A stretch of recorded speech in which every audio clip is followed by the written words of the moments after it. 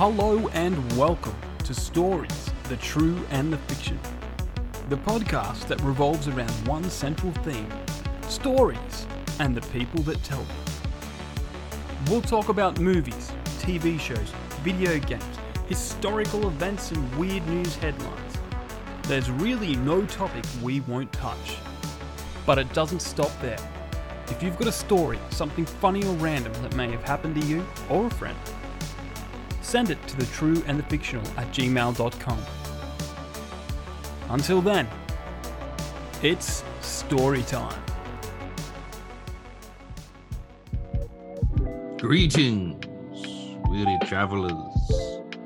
I see you've returned to my emporium of stories, both the true and the fictional. Welcome.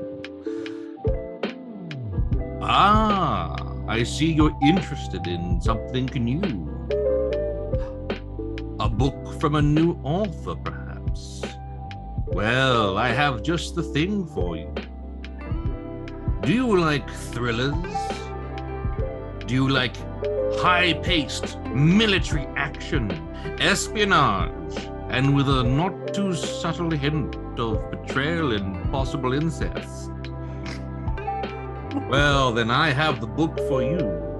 It is by new author Nathaniel Halleck in Kill Love, as we follow the main lead, Luke Copper, on his adventures and his desires.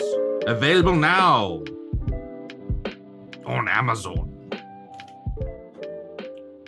Good morning and welcome. They're happy, guys. I said it. I did your dumb thing. I did your dumb intro. No, it's kidding. No, you didn't even get it right. It's Okay, if after this many episodes I barely get the name of the podcast correct, I'm certainly not going to get the introduction correct either. I mean, welcome goodbye and bugger off. Welcome to Stories, the True and or the Fictional, or Stories, the True and the Fictional. It really depends on the angle you're looking at that.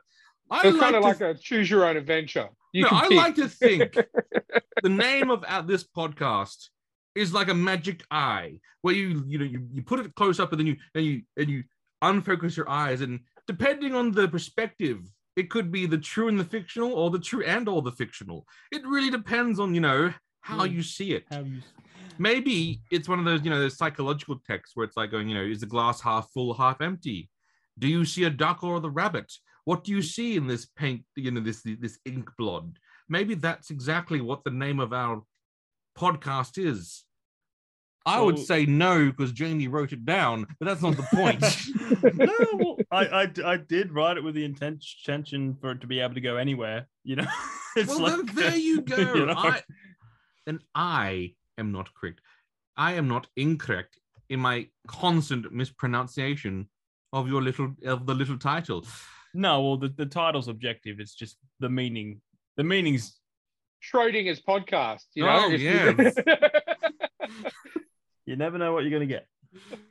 Well, I am Chris Park. I am, of course, joined by the award-winning author, writer of the latest book, Why I Masturbate to Clouds, J.A. Bryden. How are you going, sir? Wow, original. Your jokes and jabs are very consistent, like Henry Cavill and Cat Graham and implied incest.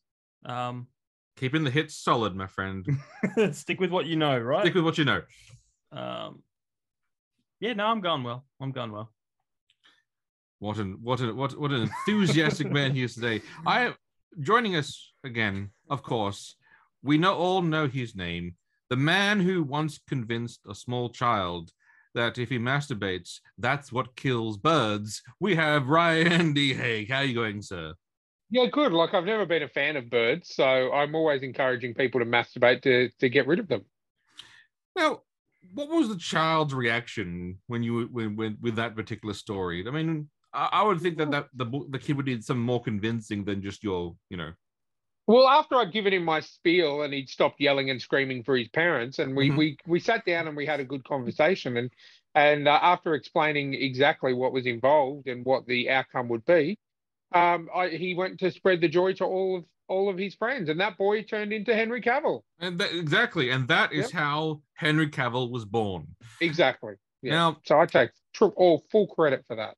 It sounds like there was a fair deal of time travel. Do you think potentially that he stopped masturbating for so long that it built up within his system, and then essentially when he masturbated after so many years, it actually sent him back in time to relive his life, and then because of all those life lessons he had learned on this horrible life as a miserable loner and trying to not masturbate to not to kill the birds, he then knew exactly the life path to take, and that which gives us obviously Henry Cavill. So you Ryan are fully responsible for the man, the myth, the legend. Look, I like to think of myself as a crossroads demon. And having that conversation with Henry, I said, look, this is what you're going to get if you do masturbate now and kill the birds. You will receive great success in your career. You will become Superman. You'll become the Witcher. You'll become loved by men and women all over the world. All you need to do is masturbate and kill as many birds as you can. So what you're saying is the key to winning the Great Emu War would not have been the machine guns. No, of not at course all. not. Obviously not. It would have been a line of soldiers, cock in hand, going for gold. I don't know, because emus might, worm. There is. Oh, look, Jamie, I'm not going to say there's no risk involved, but what you got to do, what you got to do for your country. I mean, it was in war, and it didn't go so well for the Australians as it is. So maybe a different tactic might have produced a different outcome. Much like that amazing scene from the Peaky Blinders where it's like going, I won't shake the man. Saying, what kind of man doesn't fight for his country? This is the same thing. What kind of man doesn't whip it out and masturbate for his country? Like this is the same sentiment applies into that. Chris, can I just ask? Is everything okay at home? Because you're very horny tonight. Has your wife been neglecting you? Not at all. I just for some reason you like masturbation. No. For some reason, when I was thinking, I can't remember what I was thinking about that led me down there. Obviously, Cat Graham. Well, obviously that's a standard Tuesday for me. But obviously, I was thinking about our sponsor and her amazing works, Rebecca Castle of the Rising Dawn series, available now on Amazon. If you enjoy werewolves, if you enjoy romance, if you enjoy masturbation, a little bit of masturbation and a little bit of that urban fantasy and not at all some implied incest, you should obviously check it out. Available now on Amazon. Jamie, how to lose a sponsor in one. I was just about to say after Chris's comments, I'd like to thank Rebecca Castle for sponsoring for this long, and we'll wish you well in your future endeavors. Because I don't think you're coming back. No. You see, with that, I like to think, and I hope, that she knew what she was getting into. I would hope that she would. I'm assuming she had listened at some point when I had joined and realized that I'm the definition of what they would call a loose cannon, and yeah, with only three different ammunition. But to be honest with you, I like to think that she doesn't listen each week and she saves them up for like 2 or 3 months and then just listens all at once. So she's shocked at the beginning of every episode in a 24-hour period. No, she messages me whenever we've done something that crosses the line. So Jamie receives messages on a regular basis, obviously. Now, and it usually says, "I'm going to kill Chris." Again, I myself cannot be blamed. Or as to go with another bow of my repertoire, which is obviously time travel, I'm clearly from the future. And I am here to try to... if I tell Rebecca Castles about her award-winning novel that wins her, critical acclaim, movie deals, makes her the next J.K. Rowling's, I'll change the course of history. All I can do is hint at it. And hopefully the seeds go into her mind and then she writes it. Because I'm from a future where when you talk about the great authors, you talk about J.R. Tolkien, J.K. Rowling, and Rebecca Castle. This is the three, that's the big three they call it in where I'm from in the future. They're all British. Right? And they're all again, British make the best writers. And so slowly I decided that there potentially was a chance that the books won't be written. As I was reading the research and history on Rebecca Castle, there was a time when she was writing, werewolf stories, and they're very good. But then that didn't lead her to her greatest book. And I realized that it's a self-fulfilling prophecy. I must go back in time to be that person that put the idea of a Henry Cavill, Cat Graham, incest-themed action movie into her mind, so she then writes the work that they give these out in schools where I'm from. Like, this is one of those things. I'm just really trying to. But again, every now and then, with titles, I step very close to ones that are real books in my timeline. But I'm very careful with that, though. So, Rebecca Castle's available now on Amazon and futures and the once and future sponsor of this podcast. Oh, okay. Now, speaking of excitement things, Jamie, what has been on your plate in this week in terms of pop culture? I've watched a fair few things. I watched The Last of Us, but I'm sure we'll get to that. We'll have a bit of a talk about that. But I watched the Christian Bale movie. The Edgar Allan Poe one. Yeah, the blue. The not Pale Blue it's Eye. on Netflix. Yeah, it's Pale on Blue Eye. Netflix. Yeah. I watched Is that good? You got to be in the mood for it. Yeah. It is quite dark and morbid. Because like the act, anytime you're talking about when you drop in the Edgar Allan, it's obviously people assume it's going to be like dark, but Yeah. Well, let's just say Christian Bale carries that film. Like, he was very, very good. There's some actors that weren't as strong, but I mean, it's Christian Bale. Yeah. It's Christian. Like it's not that the other actors were bad. It's Christian Bale. Yeah. Like he throws everything into his roles, and look, it wasn't bad. It was a little, I don't know, like kind of predictable, but then for when it was written, because Edgar Allan Poe, he wrote some stuff way back when, so it probably wouldn't have been, cliche back then. You're talking 1800s, so yeah. But so, look, it wasn't bad. So it wasn't bad. Tell me about what is the synopsis of this film? Oh, it's your classic find a body, murderer.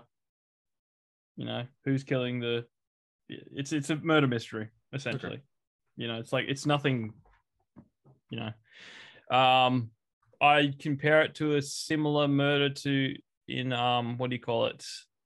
The Robert Downey Jr. Sherlock Holmes movies, the first one. Okay. Basically, I've got a very, very short synopsis here. Yeah, it's more of a ritual murder. Yeah, correct. So it says veteran detective Augustus Landor investigates a series of grisly murders with the help of a young cadet who will eventually go on to become the world-famous author Edgar Allan Poe. Okay. Mm-hmm. Okay. Yeah. So look, it wasn't bad. It's worth a watch. The only reason I watched it is because Christian Bale's one of my favorite actors. And that's why I did it. That's not so. You sound like it's you. Would you recommend it to people, or is it still? Look, is it? If murder mysteries, period piece murder mysteries is your thing, then I would recommend it. I didn't absolutely love it, but I didn't hate it. I don't regret watching it or anything like that. You just got to be in the mood for it. It's one of those, because it's pretty dark, pretty, there's no real joy in the film at all, So it's basically my kind of movie. I like it. I mean, I think the happiest moment is when he walks into, you may have seen a meme going around where he walks into this guy's office and it's like, books. So he gets really excited about books, He starts going through his bookshelf. Wow.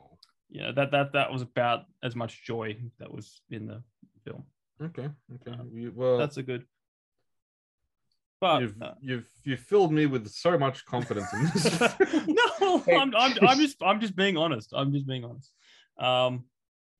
I've been still watching Stargate, Good. and I've nearly finished season 6, which is supposed to be the bad, dreaded, awful season 6.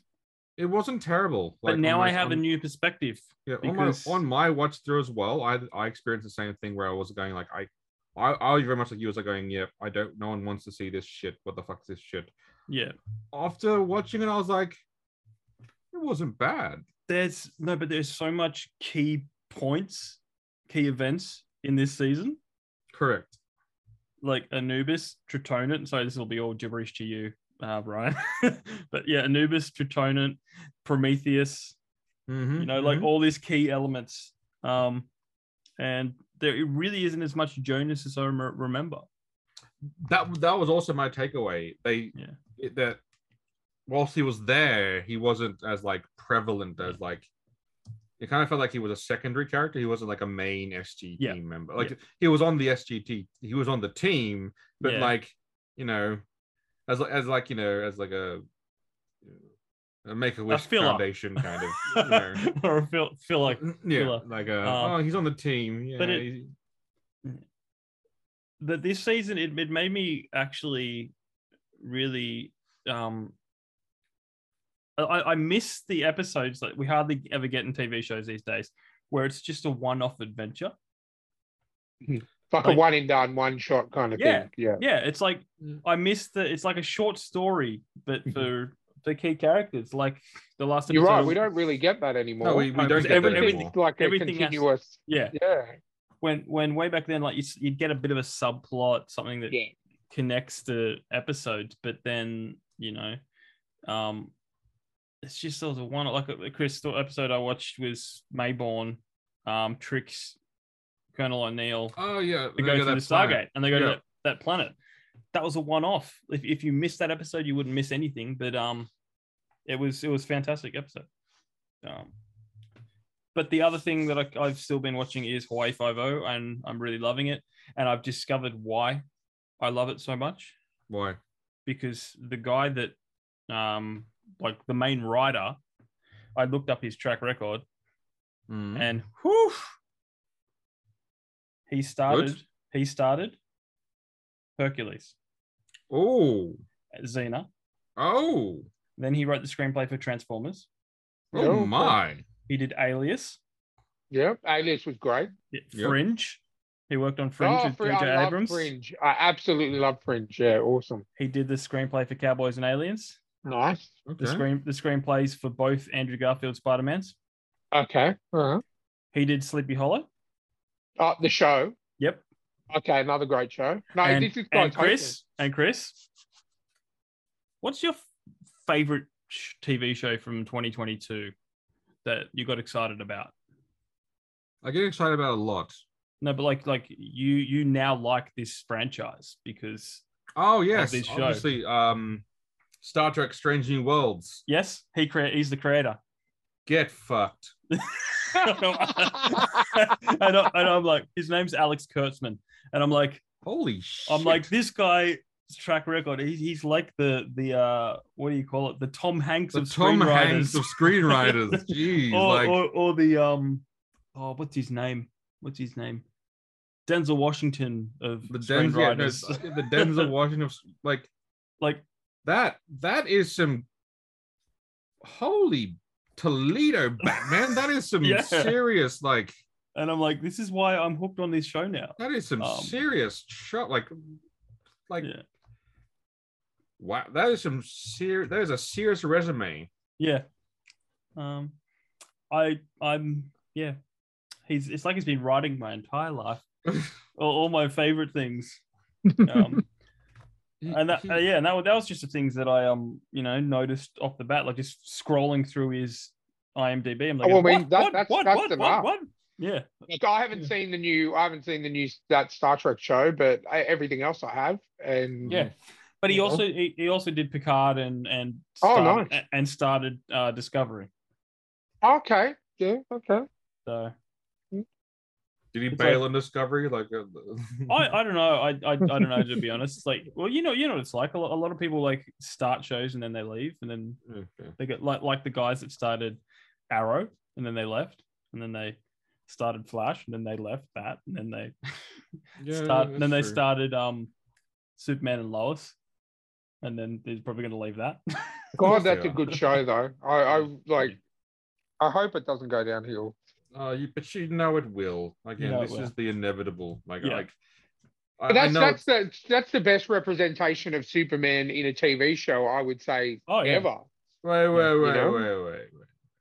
know? No, What about Dean Cain? Well, obviously, what about Dean Cain? But what about Smallville? No, I I prefer Lois and Clark over Smallville. Yeah. I mean Lois and Superman and Lois. Sorry, Superman and Lois. I prefer that over. Yeah, I don't like Dean Cain at all. I tried to rewatch that not long ago because I do have the DVDs. It's unwatchable. And I couldn't get past the second episode. I prefer the black and white one where all the windows in the Daily Planet were knee high, so he could just jump out the windows. Yeah, you know what? You know what the funny thing about that was the actor that played Superman in that one. His name was George Reeves. Oh wow! And then they go on in the 70s for Christopher Reeves. Yeah. You know what I mean? And yeah, but no, that's probably one of the best CW shows I've seen since the early seasons of Arrow. Yeah. I really hope it doesn't go downhill. Yeah, probably will. But no, it's the CW, so I probably will. Yeah. No, but that's all I've been doing this week. That sounds like an amazing little jaunt down pop culture lane. What about you, Ryan? Well, starting with my week on Sunday, I went to the movies and saw Guy Ritchie's latest movie, called, I always forget the name, called Operation Fortune, Ruse de Guerre, with Jason Statham, Hugh Grant, a lot of these usual characters that are in his movies. Basically, it's Jason Statham plays like they're two warring of the British intelligence. There's two different factions. They're both out to get this world famous arms dealer, like the biggest arms dealer in the world, and they have to. And the only way they can get to him is by getting an American actor played by Josh Hartnett, who is this dictator's favorite actor. And that's the way. And it just sort of in typical Guy Ritchie fashion, sort of all unfold. It's Guy Ritchie's template all over. Like if you've seen Snatch, if you've seen The Gentleman. But still, I absolutely loved it. And that template is Jason Statham. Jason Statham and Hugh Grant. Statham and Hugh Grant. But like Jason Statham's in like a lot of Guy Ritchie stuff. Yeah, he's pretty much every but it was really, really good. I really enjoyed it.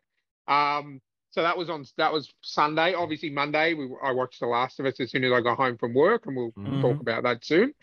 But yeah, look, I've been watching TV show, I'm still making my way through the X-Files, which again, going back to what Jamie was saying, there's a lot of one and dones in that, which is something we don't get a lot of nowadays. So, you can watch a couple episodes and not feel like you're watching a 22 episode movie. You can just chuck it on and check it out. I did also watch the Christian Bale movie, the Pale Blue. Oh, you watched it too? Yeah, I did. Yes, I did. Which I loved it, right up my alley, spooky horror kind of thing.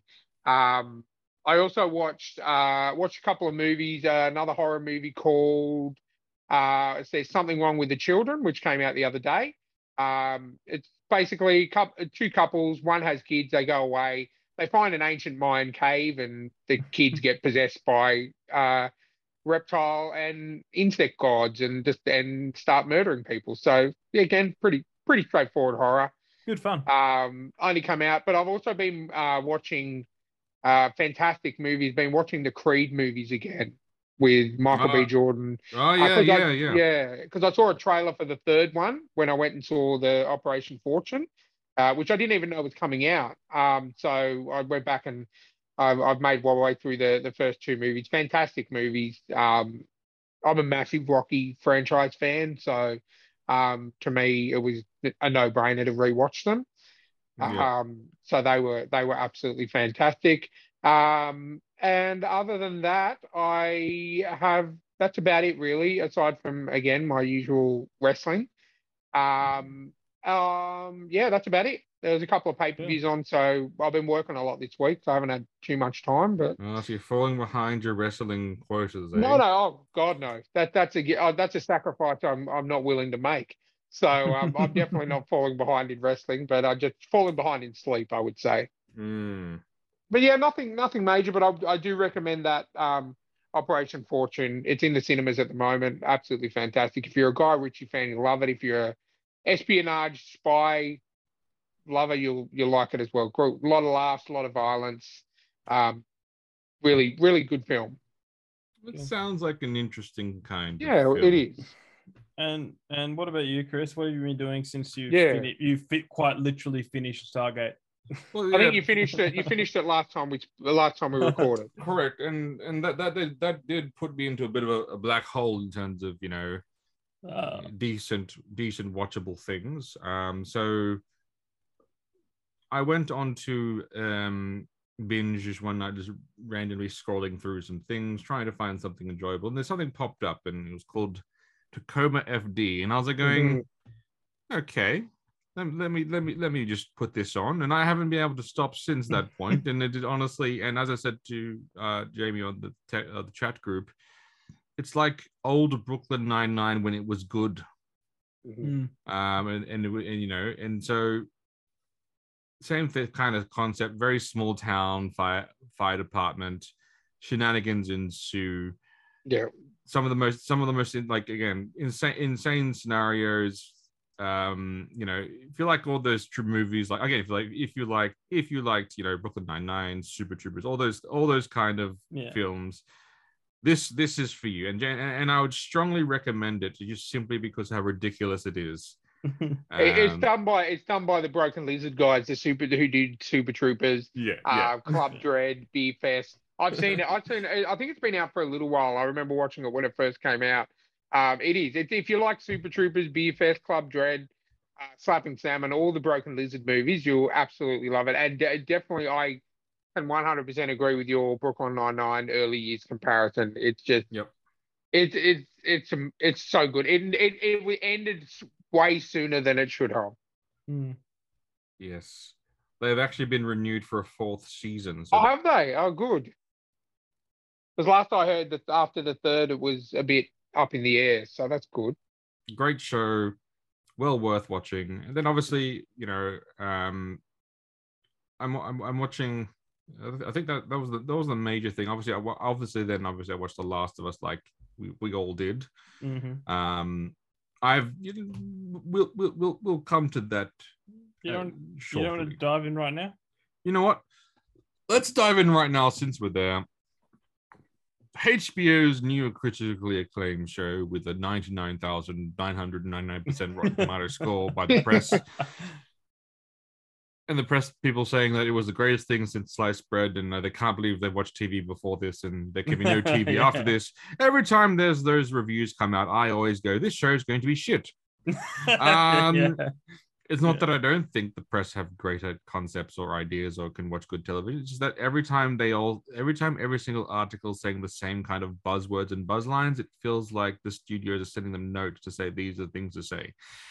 I'm not saying there's a conspiracy. Of course, there's a conspiracy. Of course, that's what they do. I'm not like let's not pretend ourselves that's not what happens. It's the Bureau of Film Reviews. No, it's led by IGN. No, it's we as a large corporation. If you give us bad reviews, we'll stop you. We'll ban you from press events. It's as simple. Yeah. It's literally as simple as that. Like it's literally that simple. But anyway. Let's go around the grounds and give our thoughts. So I'll start with you, Ryan, because you were the first one to start to really say how great it was. Ryan, what is your opinion on The Last of Us? I really, really enjoyed it. I was going into it with a very open mind because of how good the game is. That's very dangerous. Well, as well as I mentioned last week that I have just finished playing the game probably about 3 months ago again, my playthrough. I got home from work and I was like, you know what, Jamie messaged me and he goes, make sure you message me after you watch The Last of Us. So I'm like, okay, I'm going to put it on. It was a double episode. You can basically safely say a double episode because it was an hour and 20. Yep. Look, I was very impressed with the the first section of it. It was literally, aside from a few shots, shot for shot. And I can say that because I actually went and downloaded the trial for the PS5 upgraded version and played the first 2 hours of it last night. Yep. And it's pretty much, aside from a few shots early on, shot for shot from the intro up until where, spoiler, Sarah dies. And then you do the 20-year jump. I even said, Steph watched it with me, and I even said, this is going to happen. Like, you know, this is how she's going to die. And then as soon as you're going to see Joel holding her and screaming, and then it's going to go 20 years later. And it literally did that in the show. And that's what really impressed me. And it was literally shot for shot, you know, the burning barn, the driving through town, not being, and getting to the freeway and not being able to get out. And it was literally shot for shot in the first, for the first, half hour, 20 minutes, however long that was. So that really impressed me. I feel like the casting of Tess was great as well. I really like the actress that they got to play Tess. Pedro Pascal as Joel, even in the 20 years later, he literally looks like Joel. He is Joel. We know he's a good actor because of, obviously, he's got a pretty good track record. I really like that. I like the whole, you know, still dealing in ration cards and all this kind of thing. And obviously then you meet Marlene and even down to the decal of the, you know, the Fireflies logo sprayed all over town. And what really impressed me is the Fireflies message that along the wall, you know, the that you see in the game, the quotes were on the wall throughout that. And, you know, they obviously did a little bit of a different thing where you know, where you meet Marlene and you meet Ellie and everything, but obviously Marlene was still injured. The premise was still the same. There was no real interaction with Robert as well, except for him. You see him talking for a little bit, and then spoiler, he's dead. Which obviously happens in the game, but in the game you're responsible for that, not the, you know, the essential fight with the Fireflies. Look, I really, really, really enjoyed it. However, and this is just a personal thing, and it's not going to ruin the series for it. I just hate the actress that plays Ellie. Not because of she doesn't play Ellie well, because I don't like the actress in general. I didn't like her in Game of Thrones. I haven't liked her in anything that I've seen her in before. I just don't like her acting style. But in saying that, she encapsulated Ellie quite well. She's certainly not a child you'd really endear yourself to if you saw her on the street. So no, like, but that's just my personal opinion. I mean, the first interactions you have with her, when Joel and when Tess are given her to you know, try and get her across, and obviously the way it was very similar to the game, because the 2-hour trial I played last night basically got me up to getting to the sewers with Ellie, and then that was it. So, look, I give it a solid. I would give it a solid 9 out of 10 for the first episode. 100%. I'm in for the season.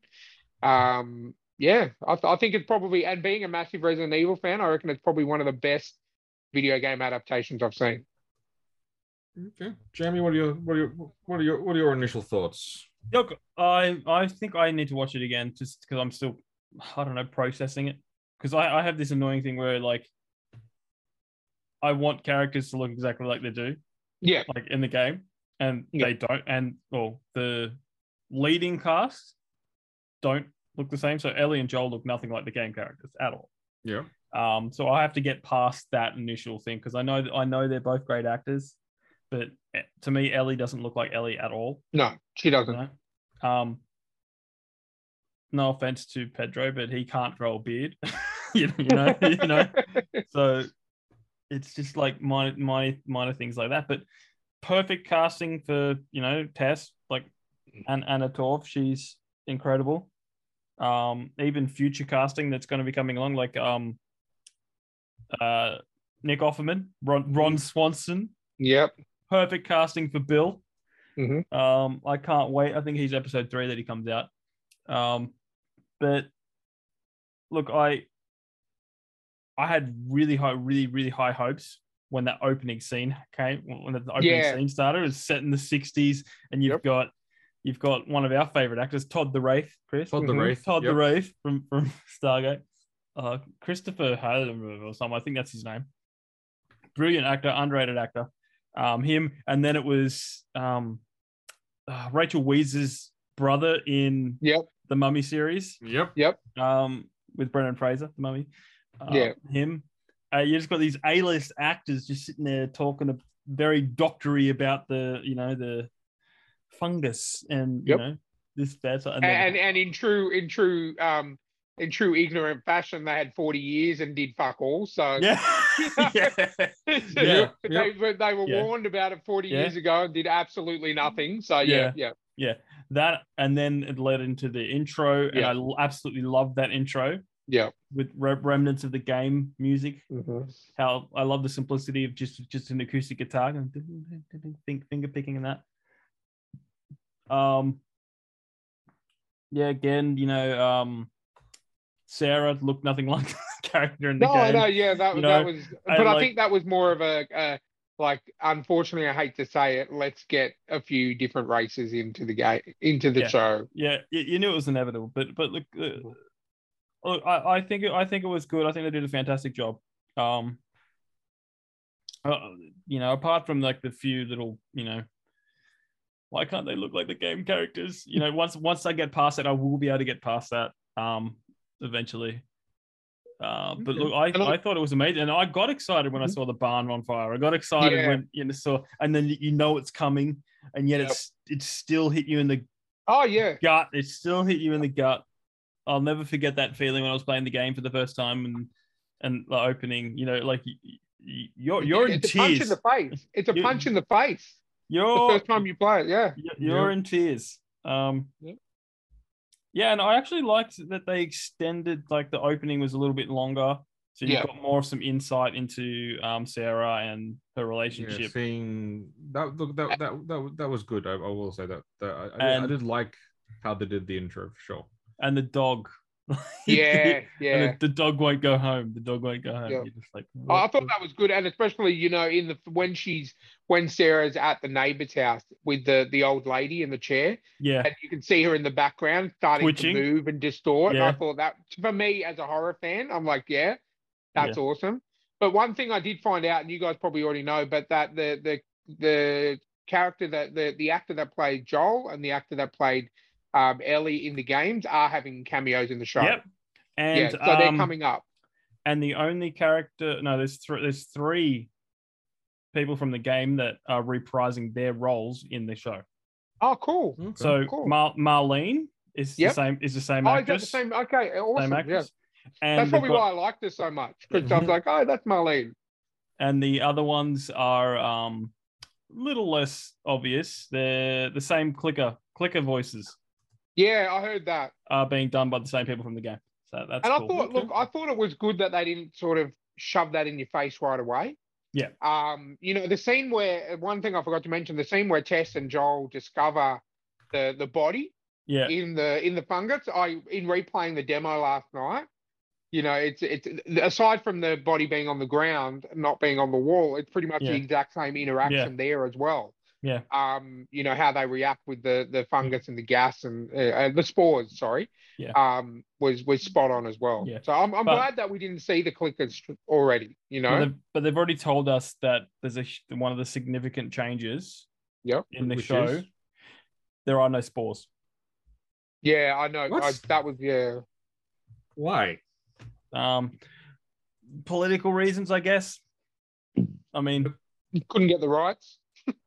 No, they're like, I think. Do you really want me to tell you? Because it might ruin it. Do it. It's because is it Neil Druckmann? Is he the one that did the? Yeah, because he's involved in the show, heavily involved in the show as well. Yeah. So he's like, no, well, like the spores thing, and like he reckons people would, be a lot smarter and they'd all wear their masks and stuff like that. And Well, we know that's No. not true from COVID. yeah, So yeah, but like that sort of thing. Like I think he wanted it to be different from yeah, no, a that's fair different enough. a different pandemic. 'Cause Well, of yeah, what- you got to think The Last of Us, the game came out well before COVID was even Yeah. a thought. So Yeah, I get it. I get so it. instead of an airborne virus, it's It's a fungal. yeah. Okay. So they, but there's a few little tweaks they did, but look, it doesn't bother me that much because of like it's a fantastic production.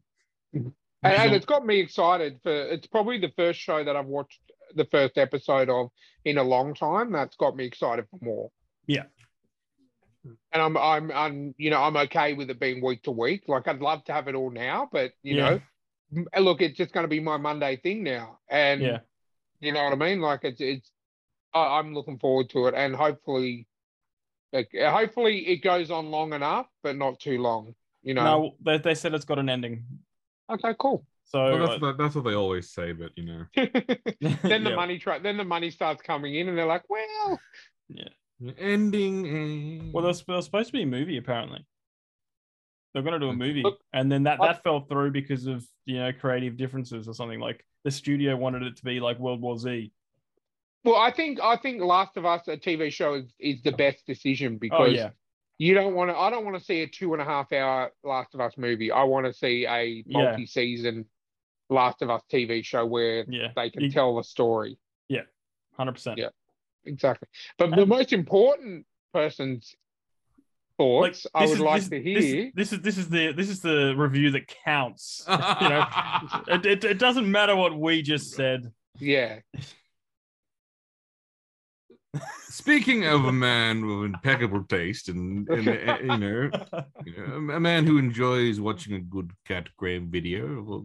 Henry showing- Cavill. Is of Henry Henry- Cavill here? What? with Henry Cavill, obviously. I again very much like I'll say this to your point. Yes, I thought the opening was excellent because they had a very good start because essentially they could say copy paste from video game into thing, add additional scenes to add tension. Here we go. That's where it all went downhill from me, and let me explain why I'm saying that. I'm not. Do I think the actors did a great job? Yes. Do I think they did the world and the setting? Do I think it's a really cool idea? Yes. Is it going to be weird that Joel doesn't crouch a lot because apparently 55-year-old Pedro Pascal can't crouch for 4 hours in a day on his knees, and so apparently he won't actually crouch a lot because the actor's quite old. Apparently that was a real thing. But my concern is, if I feed you, Ryan, let's say you love cake, don't you? Sure. Okay. Yeah. What happens if I gave you cake for breakfast, lunch, and dinner? I wouldn't want to have it. And you said, no, but you like cake, so here's the cake. Yeah, but I don't like cake that much where I want to have it all the time. So I'd say, so you want something to break up the cake then, so a different meal then. And here we go with The Last of Us. It's a bleak show, much like it was the game, but the game breaks it up with some hilariously timed violence where you can run around like a psychopathic mass murderer and going, these people are bad. Why? I don't care. And then you could butcher them all in hilarious, he slams a dude's head in the door, or he bashes his head through, and then you do, and you lure all these people together and throw a fire cocktail and watch them all burn and scream, and then back to the bleak storyline. You don't think that's coming? I don't. I It's think HBO, though. It's HBO. I think they will do some of the violence, but they'll try to make Joel seem more like a hero, not the bloodthirsty mass murderer he is, because they want him to appear like good, and so that, or they want to try to make you like him. So my concern or fear is they'll tone down what an absolute psychopath he is, in favor of it's for the viewership. We're gonna make him go clean it up, because without that. With the bleak tones are wonderful, but you do need to have something else. Like if all a movie is bleak, that doesn't really work. You have to have other tones in there. Yeah. And so my concern about the action sequences are going to be that they're just going to be like going, no, let's go with I mean, like you said, they didn't have like Joel didn't kill the guy at the beginning. It was a clicker, but it's like no, I want to see Joel bash the dude's head in like he should. My concern would be then down the track later on scenes, like the torture scene we was trying to find out where Ellie is. That was one of my favorite scenes because of just basically how it shows Joel as the kind of person, the commitment. He stabs the dude in the leg and then goes, you're gonna point this map, and then I'm gonna go walk over there and ask your friend the same question, and you better be pointing the same place. And then he walks over and then shoots the guy in the head and goes, nah, I believe him. And then like that scene was to me like, yes. Mwah, So you don't think that's coming? I would like to think that they would have the balls to do that scene. Yeah. I have concerns they won't. Yeah, we'll see. But the other thing I heard is that the guy who voices Joel in the game is going to play one of the villains. David? I don't know if it's David, but it's the other guy. Let me look it up right now. Well, I heard that he's a cannibal. I heard that so David I heard that the person who voiced Ellie is going to play Ellie's mum. Yeah. Okay. So they might have a flashback. That's cool. But okay, can I ask you a question then, Chris? Mm-hmm. Now, we don't have to necessarily spoil it, but given how we know how The Last of Us Part 1 ends, do you think it's going to be... So my comparison is, right, Walking Dead, okay? Yeah. I read the comics before the show started, when I heard the show was going to start. There's a character in The Walking Dead that meets their demise at the end of the first issue. Mm-hmm. However, in the show, they kept that character around for two for a 3 couple of seasons. Correct. Yes. Which I did not like. As much as I love the actor, John Bernthal, I thought it was rubbish, but they did it obviously to build up tension. Sure. Do you think that, obviously we know what happens at the end of Last of Us Part 1, do you think that they are eventually actually going to do that down the track in the show? You know what I'm talking about, right? Yeah. It really depends on... It really depends on what Neil Druckmann's opinion on males are these days, depending on how that's going to end. Because, I mean, it's not really a spoiler because the game is like 1,000 years old. Just get over it. Okay. There are some audio logs where the doctors were like going, we might find a cure by cracking her skull open. We might find it. That's, again, mights are not saying like this is going to definitely so, with that kind of context in mind, yes, I feel completely justified blowing away both all the doctors, even the nurse standing there, even though she would have doing nothing. I still have zero but they'll probably phrase it like there absolutely was a cure, but Joel's being selfish. That's probably that's probably how they'll phrase it, even though in reality, that was not the case. Because because we also have The Last of Us Part 2, whether they're going to make whether the end that they've got is actually an end of The Last of Us Part 2, or whether they're just sticking to the first one. I don't know because of how The Last of Us 2 was received. I'm pretty sure that season 1 is just game 1. No, I reckon they will go up until where they do the Joel fake out death. Because you got to remember nowadays, I fully envision season 1 being 8 to 10 episodes. Yeah.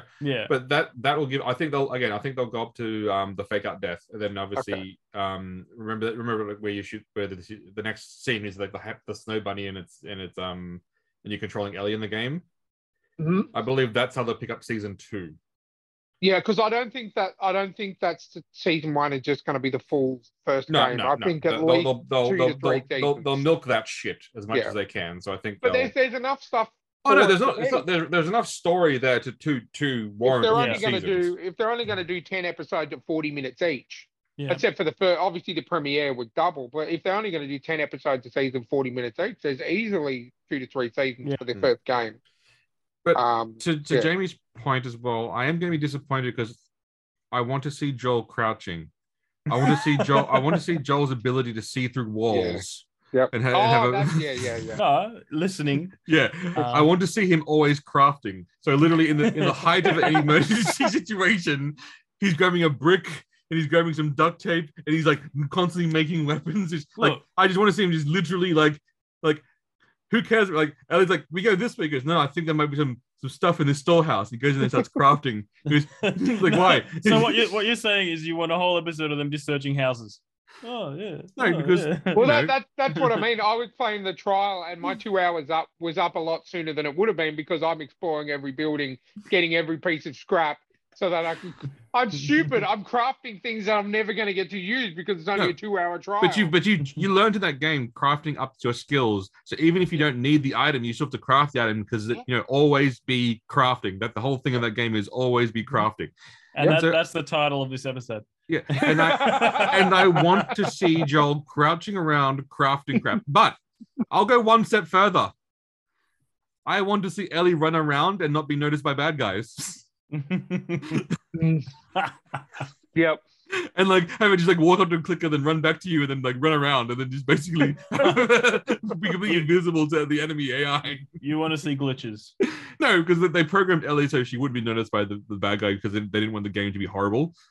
So there are some really hilarious moments where basically Ellie just runs around and then like no one can see like they don't do anything. So I just want to see that. I just want to see that as well. Like they're just running around like. Yeah. Oh no! Look, again, yeah. I'll know how serious they are with the car scene. Oh, Where they're driving along and then Joel speeds up, and then I'll know how serious they are with the violence that this game needs. Or show, sorry, I should say. Yeah. Well, it is HBO. Yeah. So that gives me promise because I mean, HBO all the way back from The Sopranos through Game of Thrones, through The Wire, through all these shows gave us a lot of violence. So look, they did, but you're like again. I wish I was as wide-eyed and bushy-tailed as you young schoolgirls. And had the same vision, same hope for the future. But I have great concern. But you could be right. The violence, Joel could be come across as. But this is the same again. But here's another thing: in the Uncharted movie, did Nathan Drake kill like 500 people? No. Yeah. No. See, because Joel's the same thing, just more psychotic, a little bit more psychotic. Yeah. Yeah, because I think even in the trial that I played last night, I think my death count was at least 30, 35 Exactly, because you got betrayed by a gang. Of course, you're going to smash their head in with bricks, even though she promised you wouldn't. Of course, that was a lie, and that's the sort of thing also that sort of wasn't seen in the game. Like in that first settlement that you're in the game, Joel is feared. Mm-hmm. Like it is one. I think there's one thing that you're walking past, and this guy comes up to you. His friend grabs his shoulder and goes, "That's Joel," and they stop coming towards you and they stop going to mug you because they know who they like. You didn't have again. Maybe they've tried to make him a little bit more underground, low key. But in the game, he was like just everyone. He was a feared. He's like that's the dude you don't f with. Like that's the. Yeah, well, I think they touched on that a bit in that scene where he was waiting for Tess and he's just leaning the wall, and the guy comes up to him. Yeah. And he they touched on it a little bit, but in the game it was more prominent. That it was like going, yeah, that's Joel. Don't fuck with that dude. That dude's a killer. But again, I really like Pedro Pascal. So maybe this will hold me over till March the 1st, where I get to see his face behind the Mandalorian armor, and then I'll be happy. No, you won't get to see his face. You mean season 3 where it starts from episode 3 because the first 3 episodes. The first 3 episodes they had to use. The first 2 episodes they had to use to make the Boba Fett show work. But I respect them for that. We're losing ratings. What do we do? Bring in the Mandalorian. To film Boba Fett, halfway through editing, go, this is shit. And then going, fuck it, let's just do the Mandalorian. Full respect for that kind of. Do you think that there were 3 more episodes? I guarantee there's 100%. probably. I 100% believe they have footage of other things. Yeah. And they just after the first few episodes, they went like, "Yeah, this is not good." It's just like, get me Pascal. And then like they probably called up like head Disney calls and goes, "Hi John, how you going? Good. So how's the Mandalorian going? Oh, good. Yeah, we've got a few episodes filmed. Oh, really? Really? Would you mind just Can we have them, please? Yeah, do you mind just if we just use like parts of the footage for Boba Fett? What kind of parts? The first, second, third episodes, maybe? Yeah, like we're good with that, yeah. They're just like, quick, the ship's going down. Cue the music. Because that show sucked, and then there was episode was like, then it's like, dun, dun, dun, dun. And then he's like going, yes. And also, one advice: don't watch the Mandalorian trailer, then watch Last of Us, because that's very like. And no, I'll admit that could be the problem. I watched the Mandalorian trailer and I got so hyped and pumped, and then I watched The Last of Us and went, well, that's disappointing. Let me ask you something. Last of Us, but Pedro Pascal wears the Mandalorian armor the entire time. Oh, and Ellie is replaced by Grogu. That's just basically the Mandalorian. No, I'll go one. But with the violence and the I'll go one step further. I want to see The Last of Us with Henry Cavill replacing Joel, Cat Graham replacing Ellie. Don't care about the age. Like, don't care about the age difference. Now, a lot more sex between the two of them. Now, will it be implied or won't it be? Will a fully adult Cat Graham play a teenager? Yes. Or 100. Yes. The 30-year-old Cat Graham right now. I still want her to play as if she's the 11-year-old Ellie. Okay.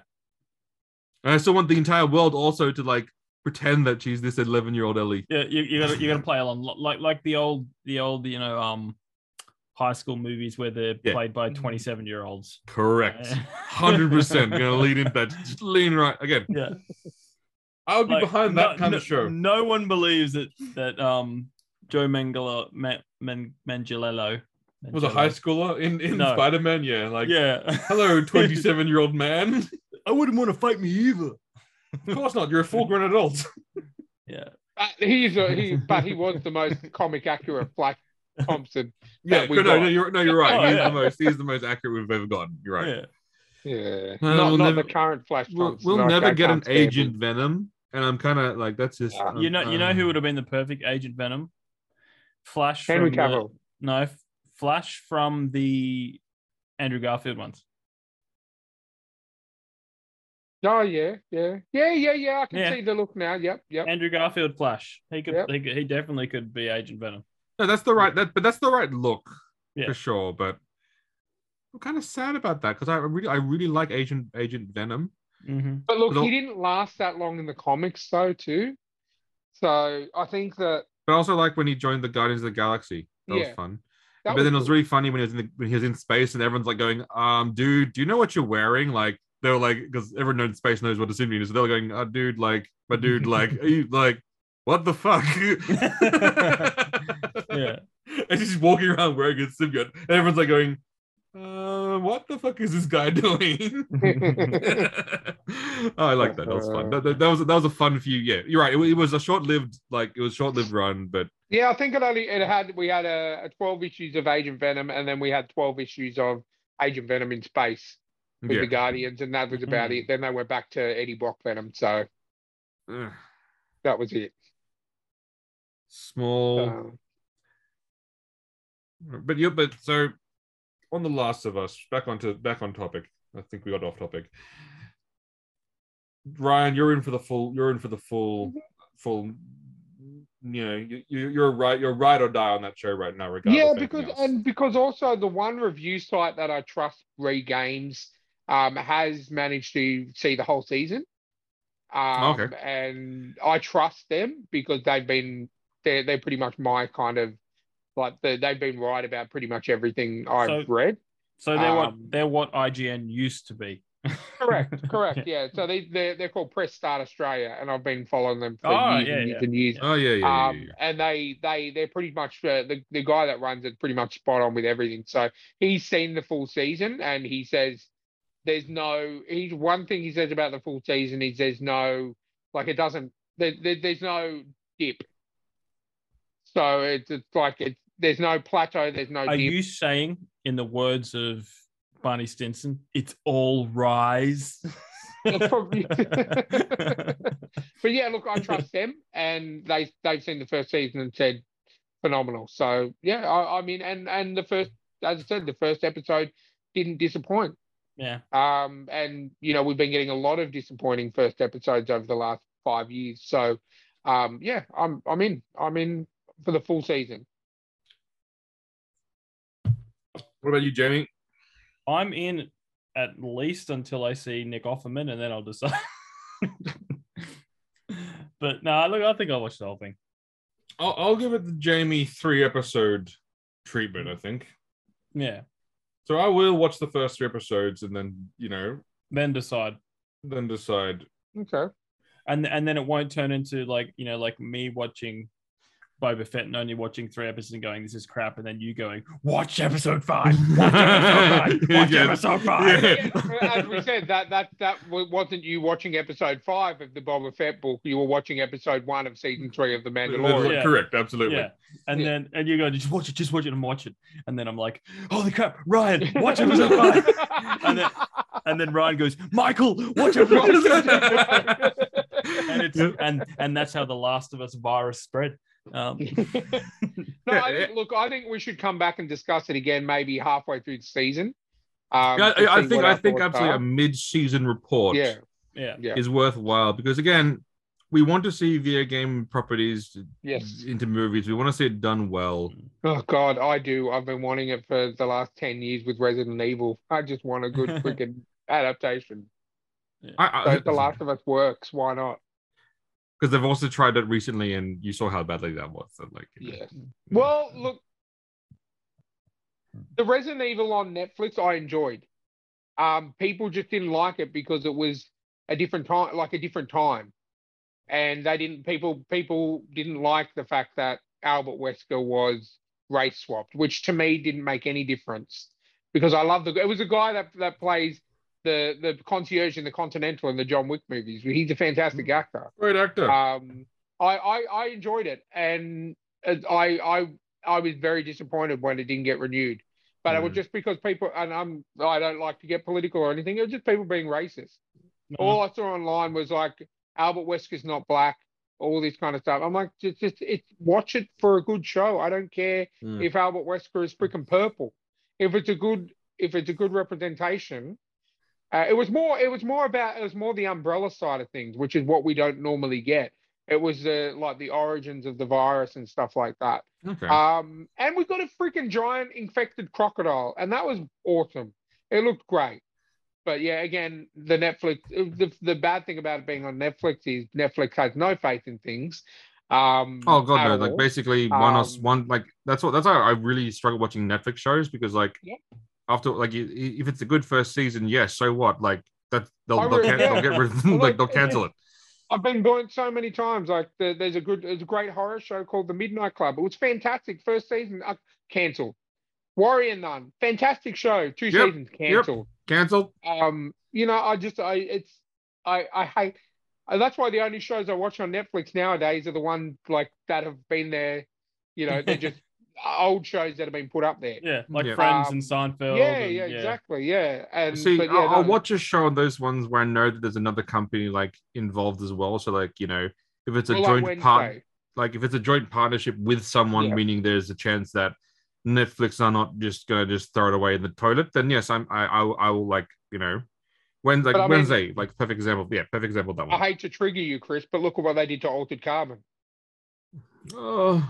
You know what I mean? Like that first season. Oh, the first season was perfection. I've watched that thing now probably 6 times, probably like not even joking, 6, probably 7 times. The first season one, anyway. And then season 2 was just. I couldn't even get past the first episode. I watched it once through, and that was it. And then I went online and just reading all like the writers in the explanations of why they completely changed the universe and everything. And it was all just trying to they're trying to cover why they made a shit show.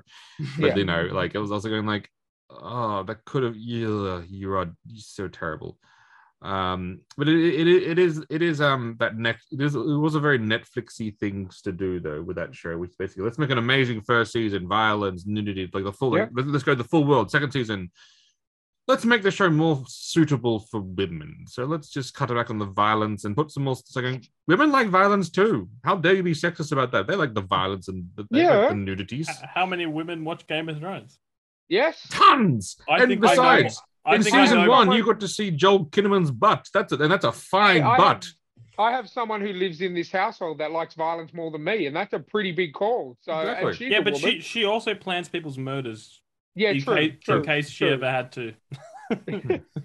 but you're right. You're right. It is that Netflix thing now that basically you don't know if it like. Well, and that's, as I said, Wednesday I watched, and I'm happy it's already been renewed for a season 2 because it was, but that was also a joint. I would imagine though there was some sort of contractual agreements with Tim Burton to say like, we're going past season 1. Yeah. So those kind of shows with joint things, I think it's fine on Netflix. But anything that they themselves are flipping the bill for is because they made. Have you ever? Did you go back? Has anyone actually watched that Witcher Origins thing at all? No, I heard it is absolutely woefully terrible. It's only a 4-episode limited series. That was them like a show. That was just them making up their own like Witcher lore and just completely trying to expand on the universe. Yeah, which there is actually a whole lore on like there actually is lore on like how the witches came to be and how like the world became to be and like things, and they went like, oh, nah. Yeah, none of that. Yeah. And None of that. Apparently, I saw some review they're talking about it and they're going like, oh, this person's a warrior and they look nothing like a warrior. Like they're not built up it's not Henry Cavill ready for a fight. It's just I just found this guy. Yeah, you sort of look scruffy. You'll do. Like no muscles on their arms and and then terrible acting. Like someone's sister just dies and she's holding her in her arms and they're like, who's that? Oh, my sister. Oh my god. And it's just woeful. I'm glad I didn't watch it then. And even more so, the question now becomes when the next season of The Witcher does come out with Henry Cavill, do we watch it or do we just? Yeah, we do because Henry Cavill. Because that's his, and it's planned too, so they might give him a good send off. Yeah, because the question is because the problems that he had, was it with that filming or was it with what they were planning to do next season, and that's why he decided to wrap it up. Yeah, because then apparently once Superman fell through, they offered him a shit ton of money, and he still said no. Yeah, because he wasn't. It was. I don't think it was more so much about the money. It was more so just the direction that they were going. Yeah, basically ignoring the books and. Well, when they announced. When they announced that they were doing The Witcher, he was on the phone every day going, "When are you doing? When are you casting me? When are you casting me? When are you like he pushed for that show, so he loves the games, he loves the books, he loves The Witcher, and he embodied it. And then when they went, no, what we're gonna do is instead of witches, we're gonna make it's gonna be about cooking in the Witcher universe. And it's just like, this isn't The Witcher. Yeah. For season 2 for a show called The Witcher, there was an awfully lack of The Witcher. Yeah. Yeah. It was in like 2 episodes. It's like going, this is the same show, right? I didn't I didn't switch channels. No. Even better. Okay. Now, Henry, what we're going to do is we're going to get you to strip down to just your undies, and Ryan's interested. Basically, we're canceling The Witcher for wrestling. Yeah, Ryan's not complaining. I don't see a problem. But no continuity. There'd be no continuity. It would just switch, and it would be Henry Cavill, Witcher, wrestling. Look, I'm glad that if it's something that if he being the fan that he is, that he's not happy with the law and everything. I'm glad that he's stepping away because it just shows how passionate he really is. And Yeah. I guarantee you, without Cavill, it'll be cancelled after the following if Oh, they even get to a season I- 4. like- It'll be cancelled after that anyway. I think I think they'll probably just silent cancel it, just like not announce the next season and Yeah. just basically let It's it, like no marketing, no, just let it die. Just let it die. and then Netflix will renew it. Well, I did have, speaking of what we're speaking about at the moment, I did have, well, because I knew we were talking Last of Us and we may need something else to talk about. I actually came up with something, and Oh, I'd excellent. like to spring it on you guys. Fantastic. Obviously, you guys are aware, and our listeners, if you're as big a nerds as what we are, you're probably aware too of James Gunn's comments recently about the cast of the Guardians of the Galaxy. Yeah. Oh, yes. How he's wanting to bring Dave Bautista, Chris Pratt, Zoe Saldana, wanting to bring them across to the DCU. So what I was thinking of, why don't we sort of just have a discussion on who we would like to Outstanding, see Ryan. Love cast it. on Love it. in Love which it. role. And I know we briefly discussed it in our group chat, but in terms of actually having a conversation, and I thought that might be a good sort of second topic for the show. So what an outstanding second topic. So, let's go actor by actor. I think that's probably the best around the round. So we won't start with Star-Lord. That's too obvious. But let's start with the queen of sci-fi herself, Zoe Saldana. Ryan, where do you think she fits? What would you cast Zoe Saldana in? That's a very good question. I think. I mean, it's hard because she could play anyone. To be honest with you, she's a fantastic actress. I'm just trying to think off the top of my head. See, this is where it's going to get. I have her in the same picture as I have Chris Pratt. For obvious reasons. So I'm happy for you to skip me because I think you and I have the same idea for Chris Pratt. Anyway, yeah. But there's quite a strong female character in the movie, the movie trilogies. I would have Chris Pratt in, and I really think she'd be a strong, solid version of this person. Okay. So maybe we go to Jamie. Go to Jamie. Hawk Girl. Okay. Would it be opposite the? We'll see. Yeah, we can't really. No, because we don't even know if it doesn't exist. No. Yeah, they're all gone. Yeah, you're right. Assuming everyone's fired, including assuming everyone's gone. So Hawk Girl, that's a good one. For me, there's two that sort of stick out to me. That both one I think would be cool, and one that I'm like going that people might go, ooh. First one, Black Canary. Okay. Joining the Justice League, I think that'll be good. Having her in the Justice League would be awesome. Second one, Talia al Ghul. Actually, yeah. I think she would make a kick-ass Talia al Ghul. Yeah, now, I could definitely see that. But obviously, in that Batman film, they'll have to sort of bring Ra's and Talia in a bit more prominently than they are like in the current version. Something just hit me. You've got her as, and I don't even care about the race swap. You've got her as Talia. You've got Idris Elba as Ra's. Oh. No, yes. He'd be solid. Yeah, you know what? He could Fuck do it. We're doing this. How is that not? Yeah. How is that not a thing? How is that not a thing? I would be totally fine with that because at the end of the day, like, you need someone with strong presence. He's the demon's head. It doesn't matter what color or race he is. He's been around for thousands and thousands of years. Yeah, you don't know. But I honestly think if we're going to go with Zoe Saldana as Talia, Idris Elba as Ra's, and that just popped into my head as soon as you said her as Talia. Just imagine that. Imagine that, Warner Brothers or James Gunn, if you're listening. Of course, as always. No, do you want to do Zoe Saldana now? You're gonna. Oh, look. Okay, look. Why don't we'll do it and we'll lead into Chris Pratt. So my Zoe Saldana would be Carol Fenris, the Star Sapphire from the Pink Lantern Corps. Yep. She also plays Hal Jordan's love interest, and they've known each other since they were little because Hal flies for Fenris there. In saying that, Chris Pratt would be my Hal Jordan. Of course. I would say he would be, and that's a lot for me because I'm a massive Ryan Reynolds fan. Yep. And the one good thing about that Green Lantern movie was Ryan Reynolds as Hal Jordan. I feel like he encapsulated that. But if you want to go, James, if you want to go ball to the wall, and James Gunn's going to have all the Lantern Corps in it, start Zoe Saldana off as Carol Fenris in the first movie, and you then get her as the Queen Star Sapphire of the Pink Lantern Corps. She would be fantastic. Yep. So, And so that was also my choice for Chris Pratt as well. Was obviously Hal Jordan. I think he'd make an absolutely fine Hal Jordan.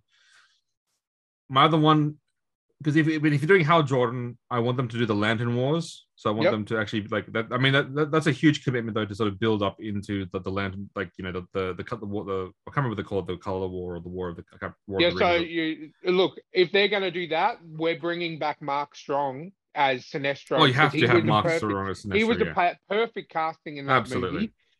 So yeah, I think what you're thinking of is either the Sinestro Corps Wars, or the War of the Lanterns. War of the Lanterns, that's the one. Yep. So that means, but that's going to take a little bit of time because they do have to introduce all the colors. You've got the Indigo Corps, you've got you've got the Green Lanterns, you've got Sinestro Corps, you've got the Red Lanterns by Atrocitus straight from the Rage. You've got the Blue Lanterns, which actually enhance the powers of all the other lanterns. There's 9 different corps. Correct. And so bringing that, that's a long-term piece of work. Yeah, that'll be like a third movie in a trilogy, and that gives it a chance to build up. But definitely.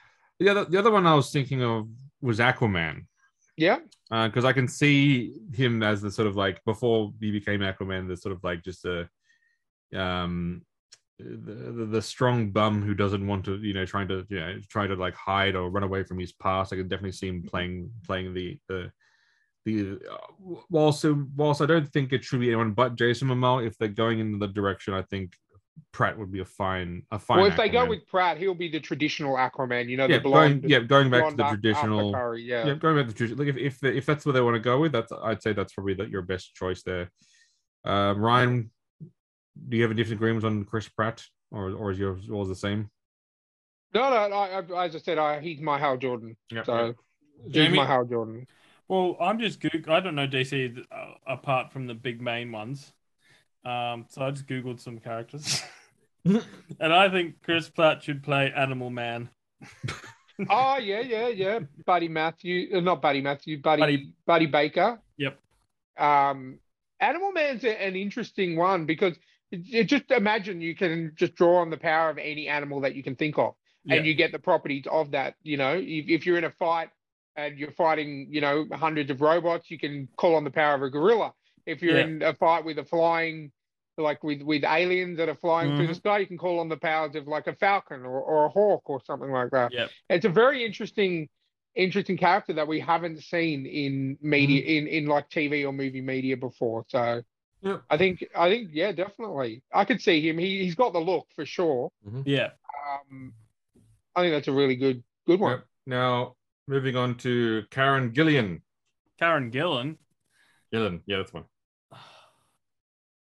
Wow. It's interesting because I'm so used to seeing her just blue, but who's a fiery redhead in the because she's naturally red. Well, I mean, the obvious choice would be the obvious choice would be Mira from Aquaman. Oh yeah. I don't know, man. I don't know. Like, I find Mira more a dominant. Like, let's just forget about Amber Heard. But I find Mira's like Aquaman can beat the shit out of everyone, but Mira keeps Aquaman in check. Yeah. You know what I mean? I feel like we need a more powerful, and I'm not saying Karen Gillian's not. I just feel like she's not at that level. She's a fantastic actress, but we need like a strong Charlize Theron or someone like that to play Mira, because she like someone established, because she's literally the only one that Aquaman will listen to, and the only one that Aquaman can talk to. And unlike it sort of does, they didn't really do it in the show. Well, they did okay in the movie, except for then her should-be husband became her father. That's Yeah. Some implied incest if you read the comics. But honestly, there was no intimidation from Amber Heard. God, no. And we discussed it.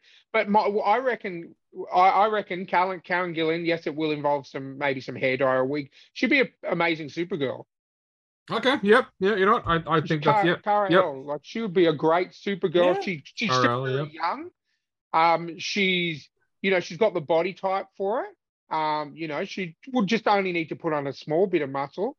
But I feel like Supergirl's more of a she's more of a working with Superman, where Mira is like, Yep. you know what I mean?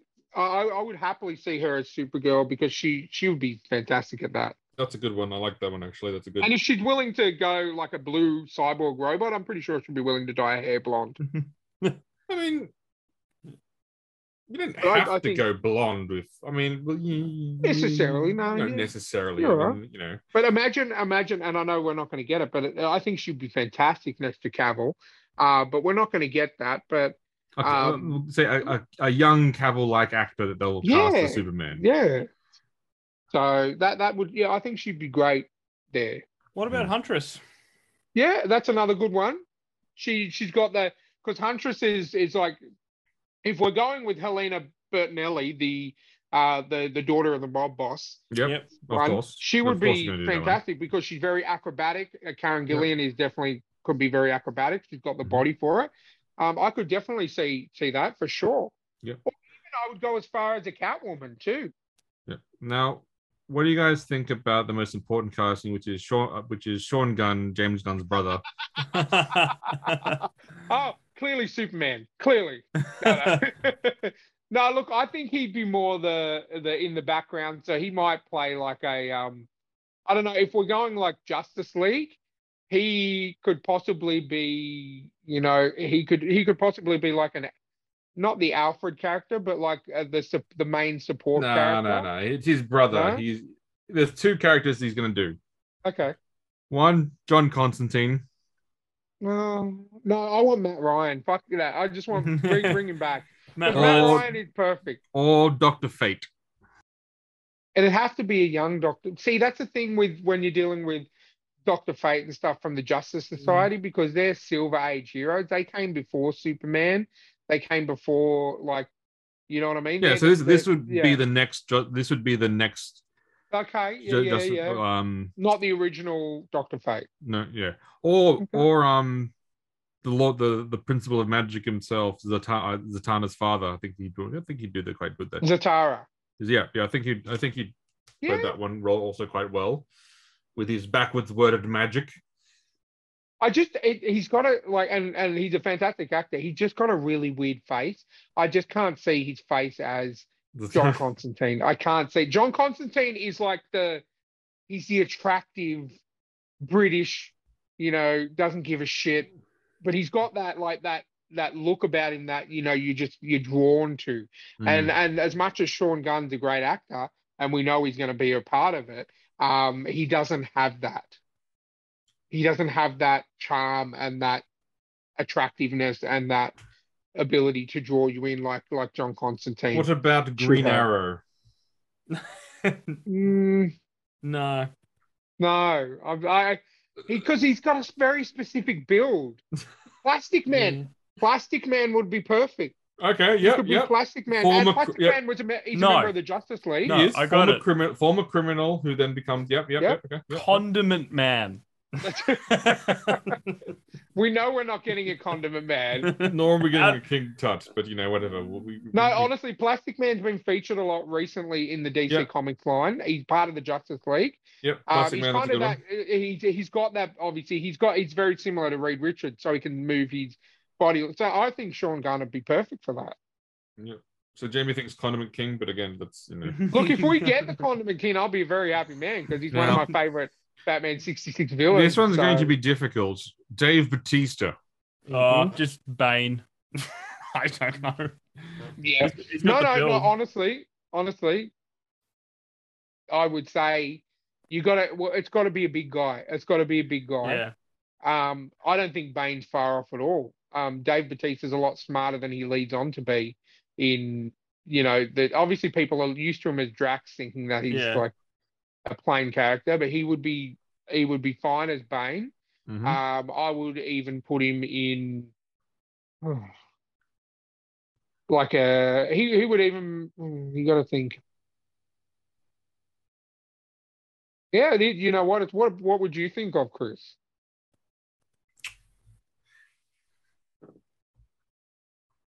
That one's difficult. But if we wanted him to be, yes, it really depends if he's going to be a Justice League or like you know, or if or is he going to be like the villain like of the Justice League? Well, you just got to remember that James Gunn resetted everything because he wants young actors. Yeah, I think given his age, yeah, so he's a bit. It old. might be a one-off, two-off appearance. So I think Bane's probably his best shot. But it depends if James Gunn's going to touch the Batman universe or if he's just going to use Batman in the But Justice having League. said that, it just came to me what he'd do a fantastic job as.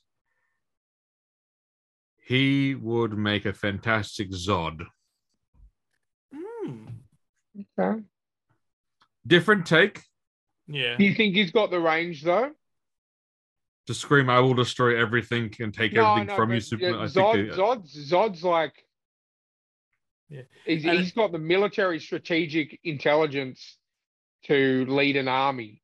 Yeah, but as you just said not so long ago that you think he's more smarter than people think. So I definitely think he's going to be smart. Look, I guess it'd be a different take on Zod. It'd be tough because the last Zod we had was fantastic. Was phenomenal. Fantastic. That was just so good. He's such a good actor. Yeah. And even if you go back to the original Superman movies of Terrence Stamp was like that's a big big shoes to fill. And that's a make or break role. Yeah. You know what I mean? Like it's either going to be really good or really bad. There is no in between. Mm-hmm. Zod needs to be menacing. You need to believe that Zod could literally wipe out Earth. Oh, well then obviously there's another role which I'm not sure. Yeah, you know, I think it's the right one as well. I mean, Darkseid, I think Dave Bautista's Darkseid would also be. I think that'd be quite a good, you know. But the problem is with the same thing they have with all DC this DCEU, whatever they're going to call it. How soon do you bring in Darkseid? I mean, that's like at least a phase 2, phase 3 if we're going on phases. Yeah, because you have and he may be too old by then. Exactly, because Darkseid is the big bad. Like that's the thing. Yeah, like you can't just bring Darkseid in early.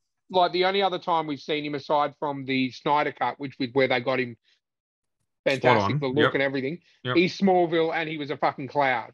Yeah, so, that was dumb. You know that you've got to do. Darkseid is it's Thanos. It's DC's equivalent of Thanos. Yeah. But better because his plan makes sense. Yeah. No, look, I think it depends on James Gunn's plan. I think Bane's a solid thing, or we may just get him. Look, we may just get him as a one-off villain in one of the movies. I would say Killer Croc. He got the body and the physique for Killer Croc, and he'd be covered with obviously, yeah, exactly.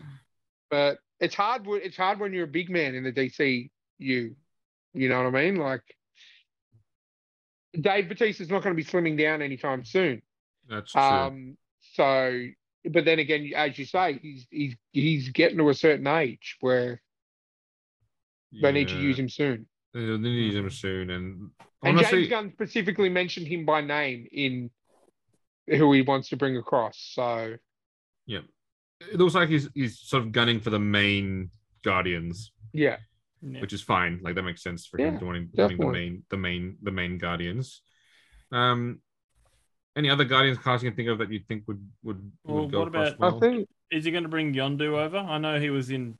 He's dead. Oh well, yeah. Michael Rooker's in pretty much everything James Gunn has ever done. Yeah. But he's like a small he'd be more of a small cameo. Yeah, but he already was in.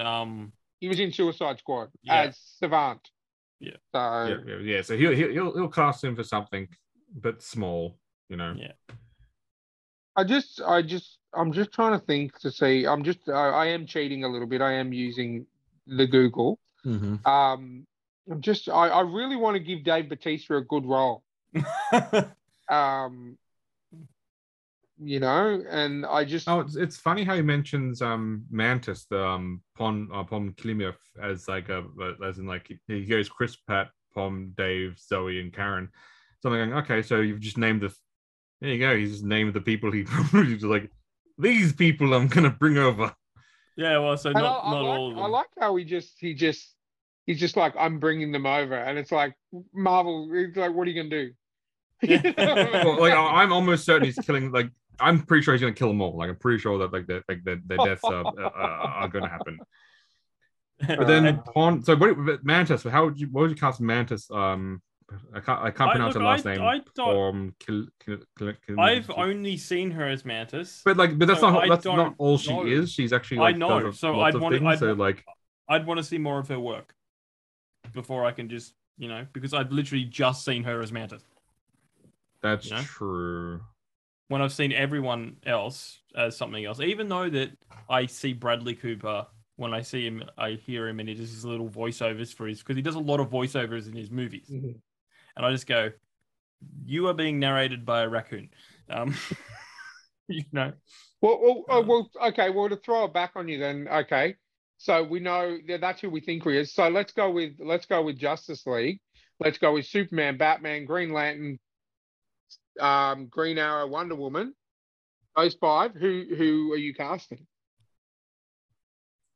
From the Guardians or from Oh no, just in general for the Gunverse, as I call it. the Gunverse? I'd want all new fresh faces. Oh, like complete unknowns. Yep. That'd be tough. You know what I It's see? James you know Gunn. what I see? Yeah. You know what I see? And I've only just sort of clicked in as I've watched a bit of her recent work. As you know, I'm not sure Chris knows, but you know Zatanna. Mm-hmm. Jenny Ortega would be fantastic. Oh, The girl who plays Wednesday. yes. I think she's got that look. Again, it's the Wednesday look. She's a smart ass.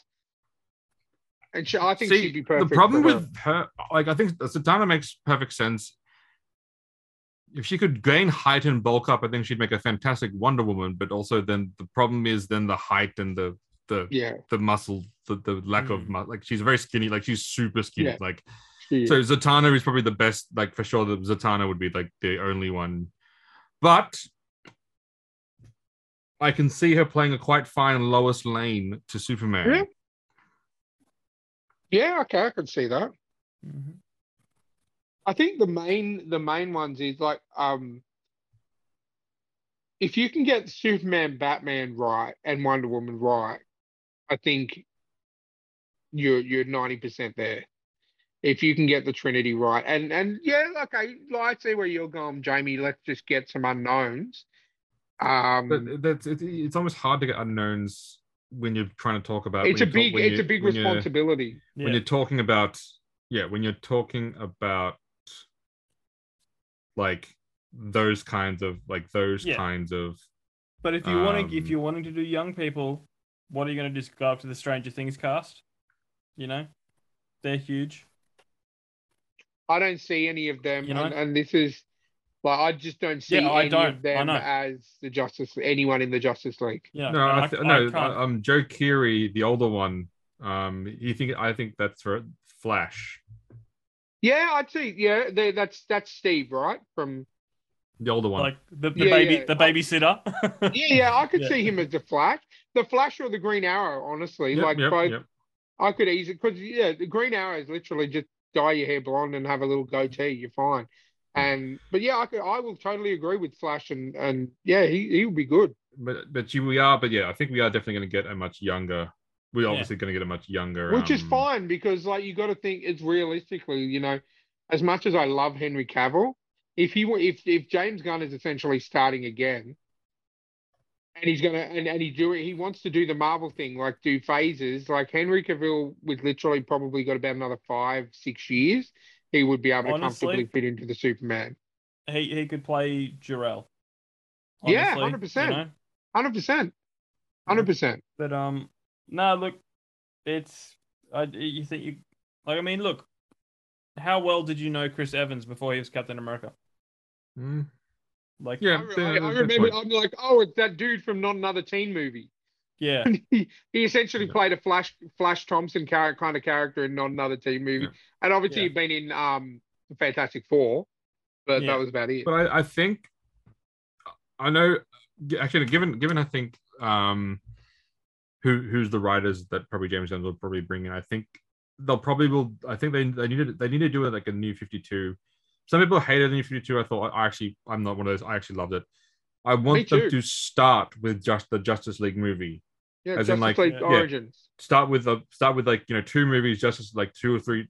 Start with them there, then break them off into their team, then break them off into individual films. Give the sense that it's not the Marvel thing we build up going, oh, maybe there could be a team. No. Start with the Justice League. Start with them. Start with that. Then I think they can them do off. that because everyone knows who. Like, we don't need to see. Correct. Batman We don't need origin the story backstories. We've And seen that was them the before. one good thing I liked about Tom Holland's Spider-Man. We didn't get the uncle. Like, we didn't get the usual. It was like he's already Spider-Man. Like, if you want to go, and you're right, New 52, Volume 1, Justice League Origins. Yep, that was it. It was amazing. You've got. Yeah, that shows them forming, like they've been operating separately. Yep. It shows them forming as a team. Correct, and that was a great start to it 100%. because it was you didn't like, and yes, if you want to explore their backstories or their origins, you do that in the individual films, but you don't try to copy Marvel by doing individual hero movies and lead them up to a team, because by the time if you were doing it 15 years ago, then that's fine, but by the time you won't. You have James Gunn has 4 years. He doesn't have time to build it up slowly. So he needs to start big. And the best way to do it was to start with maybe not all the Justice League, but at least start with Batman, Superman, Wonder Woman in a film. The Trinity, The Trinity. Start with them kicking ass, combining, joining, kicking ass. Then yes, you can then split them out separately and then do that thing. But you got to stamp that really early on. And I think doing it that way makes the most sense. Definitely. And look, they said that he said that he's going to announce his plan early this year. So I guess we just got to play the waiting game till he's going to outline the first, what his plans are first. You know what I mean? So I guess we just wait and see. Yep. It's I think I'll be very there was I'm not sure if it was meant to be. I think it was a leak where there was that dude who showed a T-shirt of DC. And then the picture was removed because it was the logo, and then had but then if that's the cast that James Gunn's going for, he is playing it fairly safe with the lineup of heroes. Yeah. No Cyborg, but again, that's I'm okay with that. But then again, if we're doing New 52, Cyborg was kind of it was kind of like an instrumental kind of key part to it, yeah. But look, again, I wasn't a massive Cyborg fan anyway. No. So he didn't really do they modeled the whole movie around him in Justice League with the mother boxes and stuff. But I mean, you don't have to have Cyborg. No, that's a fair point, definitely. Because that's you do Cyborg when you do Darkseid. Yeah. If you're not doing Darkseid first off, then don't do Cyborg. That's fine. Again, no, not at all. You can say if you really want to do a good solid Justice League film, do Legion of Doom. Literally, Lex Luthor, just a low level. Don't give us the almighty. Just Legion of Doom, 5-on-5. You know what I mean? Just do Lex Luthor, basically a villain that matches each hero kind of thing. Reverse Flash, that kind of stuff. Because I wish Matt Reeves' opinion on this joint movie wouldn't less I think I wish he'd allow that Batman to come in, be the Batman for the mixed universe. Because it would be cool to see, in the Batman movie, Batman encounters a threat that he can't take alone, and then he has to then go seek out Superman, Wonder Woman, in a movie. That would be cool. I think that that would be cool. But again, I understand that Matt Reeves is very much no. Look, it'd be cool if they recast him as well. So I didn't feel the connection that I did, and I've watched the movie 4 times. Okay. And I'm still not connected like I have been with every other Batman except for George Clooney. What would you feel about Chris Pratt as Batman? No, too old. Yeah, not just that. He's just. We need an actor who's been through some shit.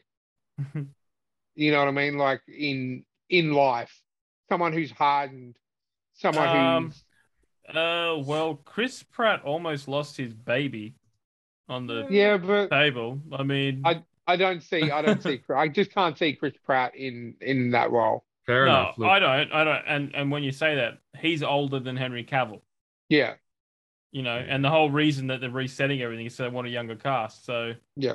no, look again. No, that's fair. Like we're gonna get a young cast.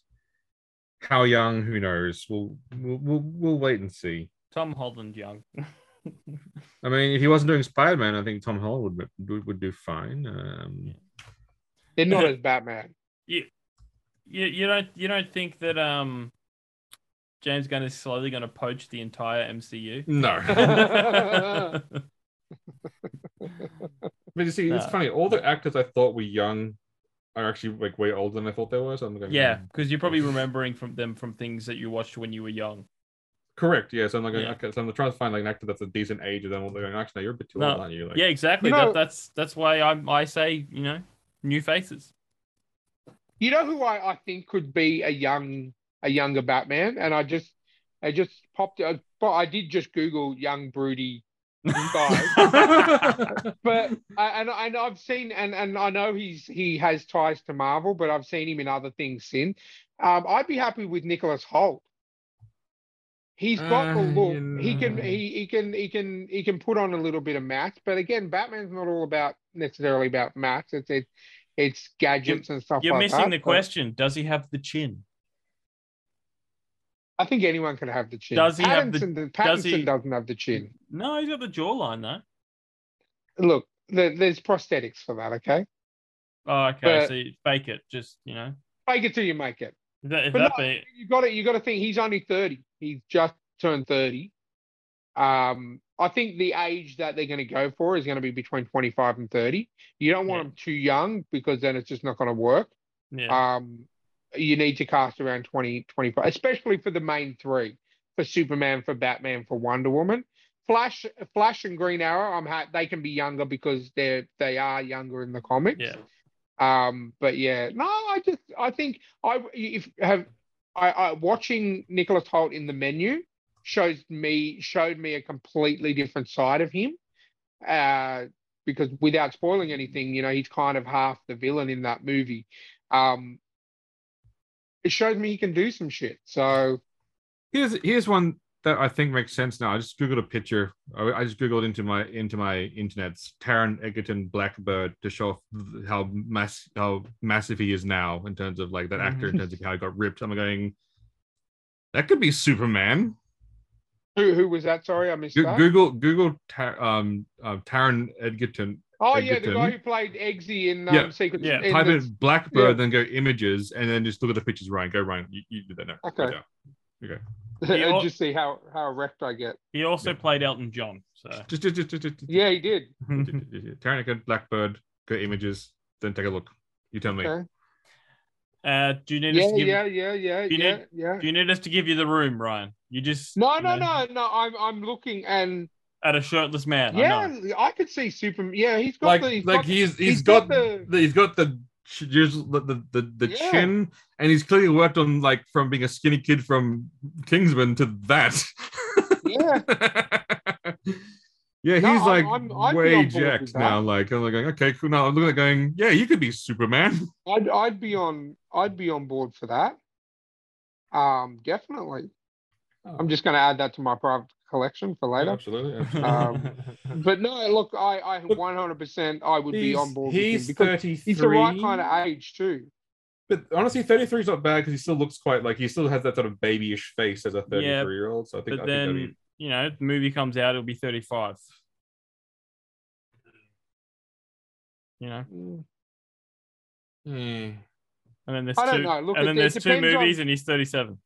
I honestly think it just depends on what James Gunn's plan is. Yeah. And until we know that, I don't think we can really sort of know what kind of cast we're looking at, whether we're looking at, you know, if you go 25 to 30 and there's a 10-year plan, that's 35 to 40 by the time that's over. I think that's doable. Yep. if it's a 10-year plan. You know what I mean? Yeah. I trust James Gunn. I haven't seen a bad James Gunn movie. I think he's at the level now where he can take that next step up and what- be responsible for the universe. What did you think of the Scooby-Doo movies?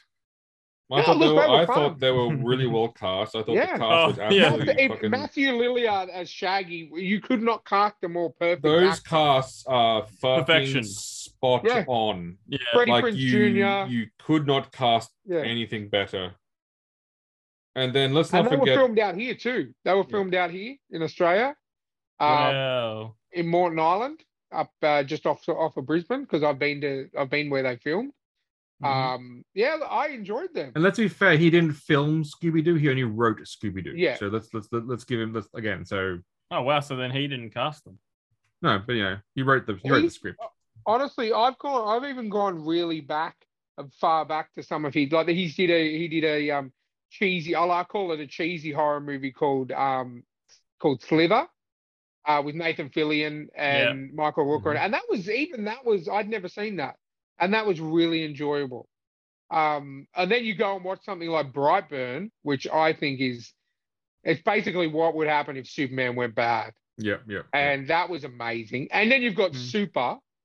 Yeah. Which Oh, we know. which is, I know again, you love that. we all know how much of a masterpiece that You've is. got, like, I'm just thinking of his films, and then I don't know if you've seen it, but he's got a film called The Belko Experiment, which was absolutely fantastic. I didn't see that one. but Yeah, it's pretty basically, it's literally it's a government it locks a whole bunch of office workers in the office, puts an experiment saying, okay, if you guys don't kill 20 of your colleagues in the next hour, we're going to kill 50. Wow. And then it just keeps going like that, and then it's the last man standing kind of thing. Yeah. Great concept, great movie. You know, all the usuals are in it. What's his name? I forget. Dr. Cox is in it. Really plays an arrogant asshole boss, and he's fantastic at it. Yeah, I haven't seen a bad James Gunn movie, so I'm okay with that. Cool. And is it true? Is it true that James Gunn's doing the Cody versus Acme movie? This is what Wikipedia said he's doing. I have no idea. I haven't heard anything it's about it. Wikipedia. It must be true. Well, it's got a source and everything. Where basically, after Acme Corporation's every single product backfired on Wile E. Coyote, he hires a lawyer to represent him to sue the company. Wow. Well, let me check. Just on his IMDb now. Doesn't mention really anything as of right now. Upcoming projects. Yeah, Coyote versus Acme. Oh, there you go. Yeah, upcoming. Yeah, Yep, Yeah, starring upcoming. starring John Cena. Yeah, upcoming. and apparently he's writing a Starsky and Hutch TV show too. And Will Forte as the unfortunate Wile E. Coyote's attorney. Well, that sounds pretty funny. Honestly, that's like, I'll watch that. Yeah. But yeah, I guess we can have another conversation once he announces his plan in the next few months and sort of review some of our decisions. Mhm. Absolutely. Well, before we wrap it up, boys, I have found something today that was hilarious. It kind of fits into the topic Okay. of video games and whatnot. This is the headline. Real headline. Real soldiers use Metal Gear Solid tactic to defeat military robot. And let me guess, is it hiding in a cardboard box? Bingo. What? When I did Metal Gear Solid, I was like those missions where you had to hide in a cardboard box, Oh, Yeah. avoid Hang on. detection. Well, it was US military. So basically they just had to walk around and so they were testing sensors on this military, like drone gun kind of thing. And then eventually the engineers said, "Oh, okay, now really try to defeat it." And they had two guys in one cardboard box. Yeah, apparently two different Marines shared a single cardboard box and hid under it while moving towards the robot. You could hear them giggling the whole time. and it worked. Because I distinctively remember Solid Snake giggling during the first time I went over. I remember the giggles you thinking. No, you know that these guys probably grew up playing Metal Gear Solid. Yeah, of course. Let's try it. And Chris, you would be giggling if you were under a cardboard box. I didn't say I wasn't. I think again, the reason why I probably didn't end up being a soldier because I would find things too fucking hilarious on those circumstances and get myself killed. Like, Yeah. Now that's a movie I'd like to see. I'd like to see a Metal Gear Solid movie. like they've discussed that for so many times, and we've always been let down. You know, they can't decide if it's going to be animated or live action or. Well, the problem is that I think they want to go serious tone, but then take away some of the wacky robots. And going, no, you got to go serious tone and wacky robots. Yeah, that's what makes it work. Yes, it full on works. I mean, they play Transformers serious, you know. Yeah, exactly. This is the same thing. Works. You know, and I've always wanted a Splinter Cell movie, but you know, they're doing it. Michael B. Jordan's been cast. I think it's a TV show though. Michael B. Jordan, Tom Clancy Splinter Cell movie. Don't quote me. It's either a movie or a TV show, but I read something on it the other day. When I was watching Creed, I was looking up Michael B. Jordan stuff, and he is in a Tom Clancy Splinter Cell movie or TV show. Are you sure? Because I heard that he was cast in a Rainbow Six movie. Oh, maybe that's what I'm thinking of. Yeah, that's Rainbow Six. Yeah, correct. Sorry, my bad. No, Splinter Cell. He would not make. They're both. He would not make. He would not make a good Sam Fisher. Splinter Cell. The only guy that can stop my plan is that guy over there who's retired. Let's attack him.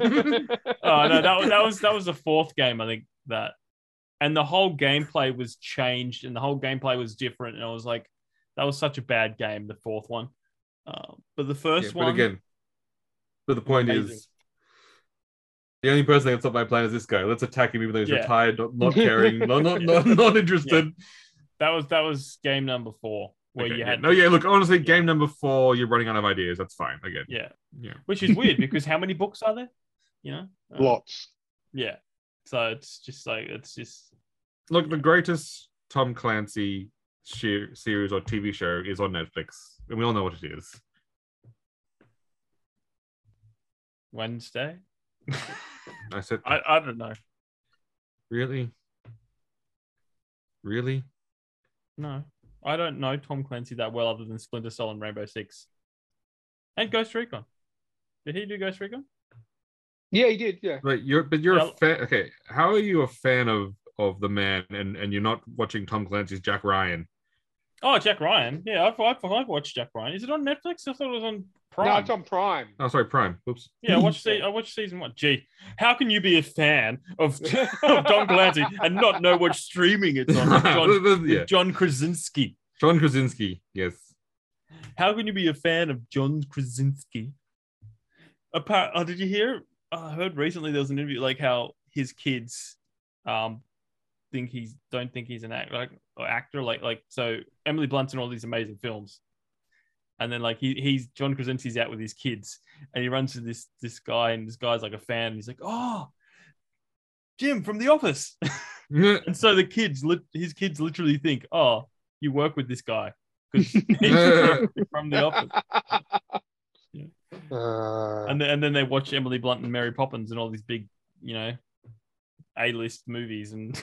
Yeah, because I'm guessing his kids aren't quite old enough to watch A Quiet Place yet. I think they're 8 and something. Yeah.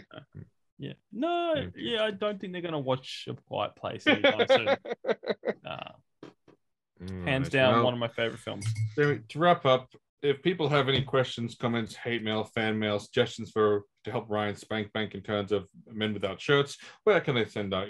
Where can they send spank bank related stuff you can send directly to Ryan's PO Box 987939176 But if you want to talk to us, send us hate mail, love mail.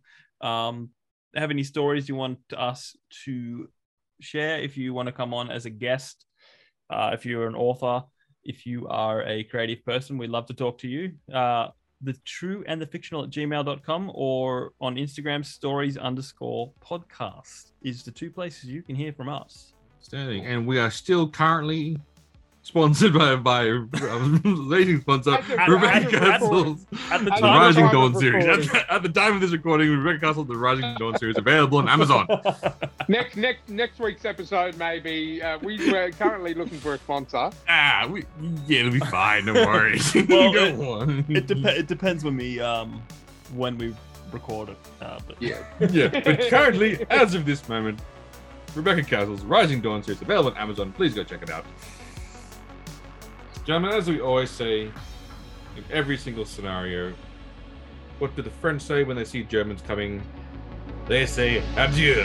yeah.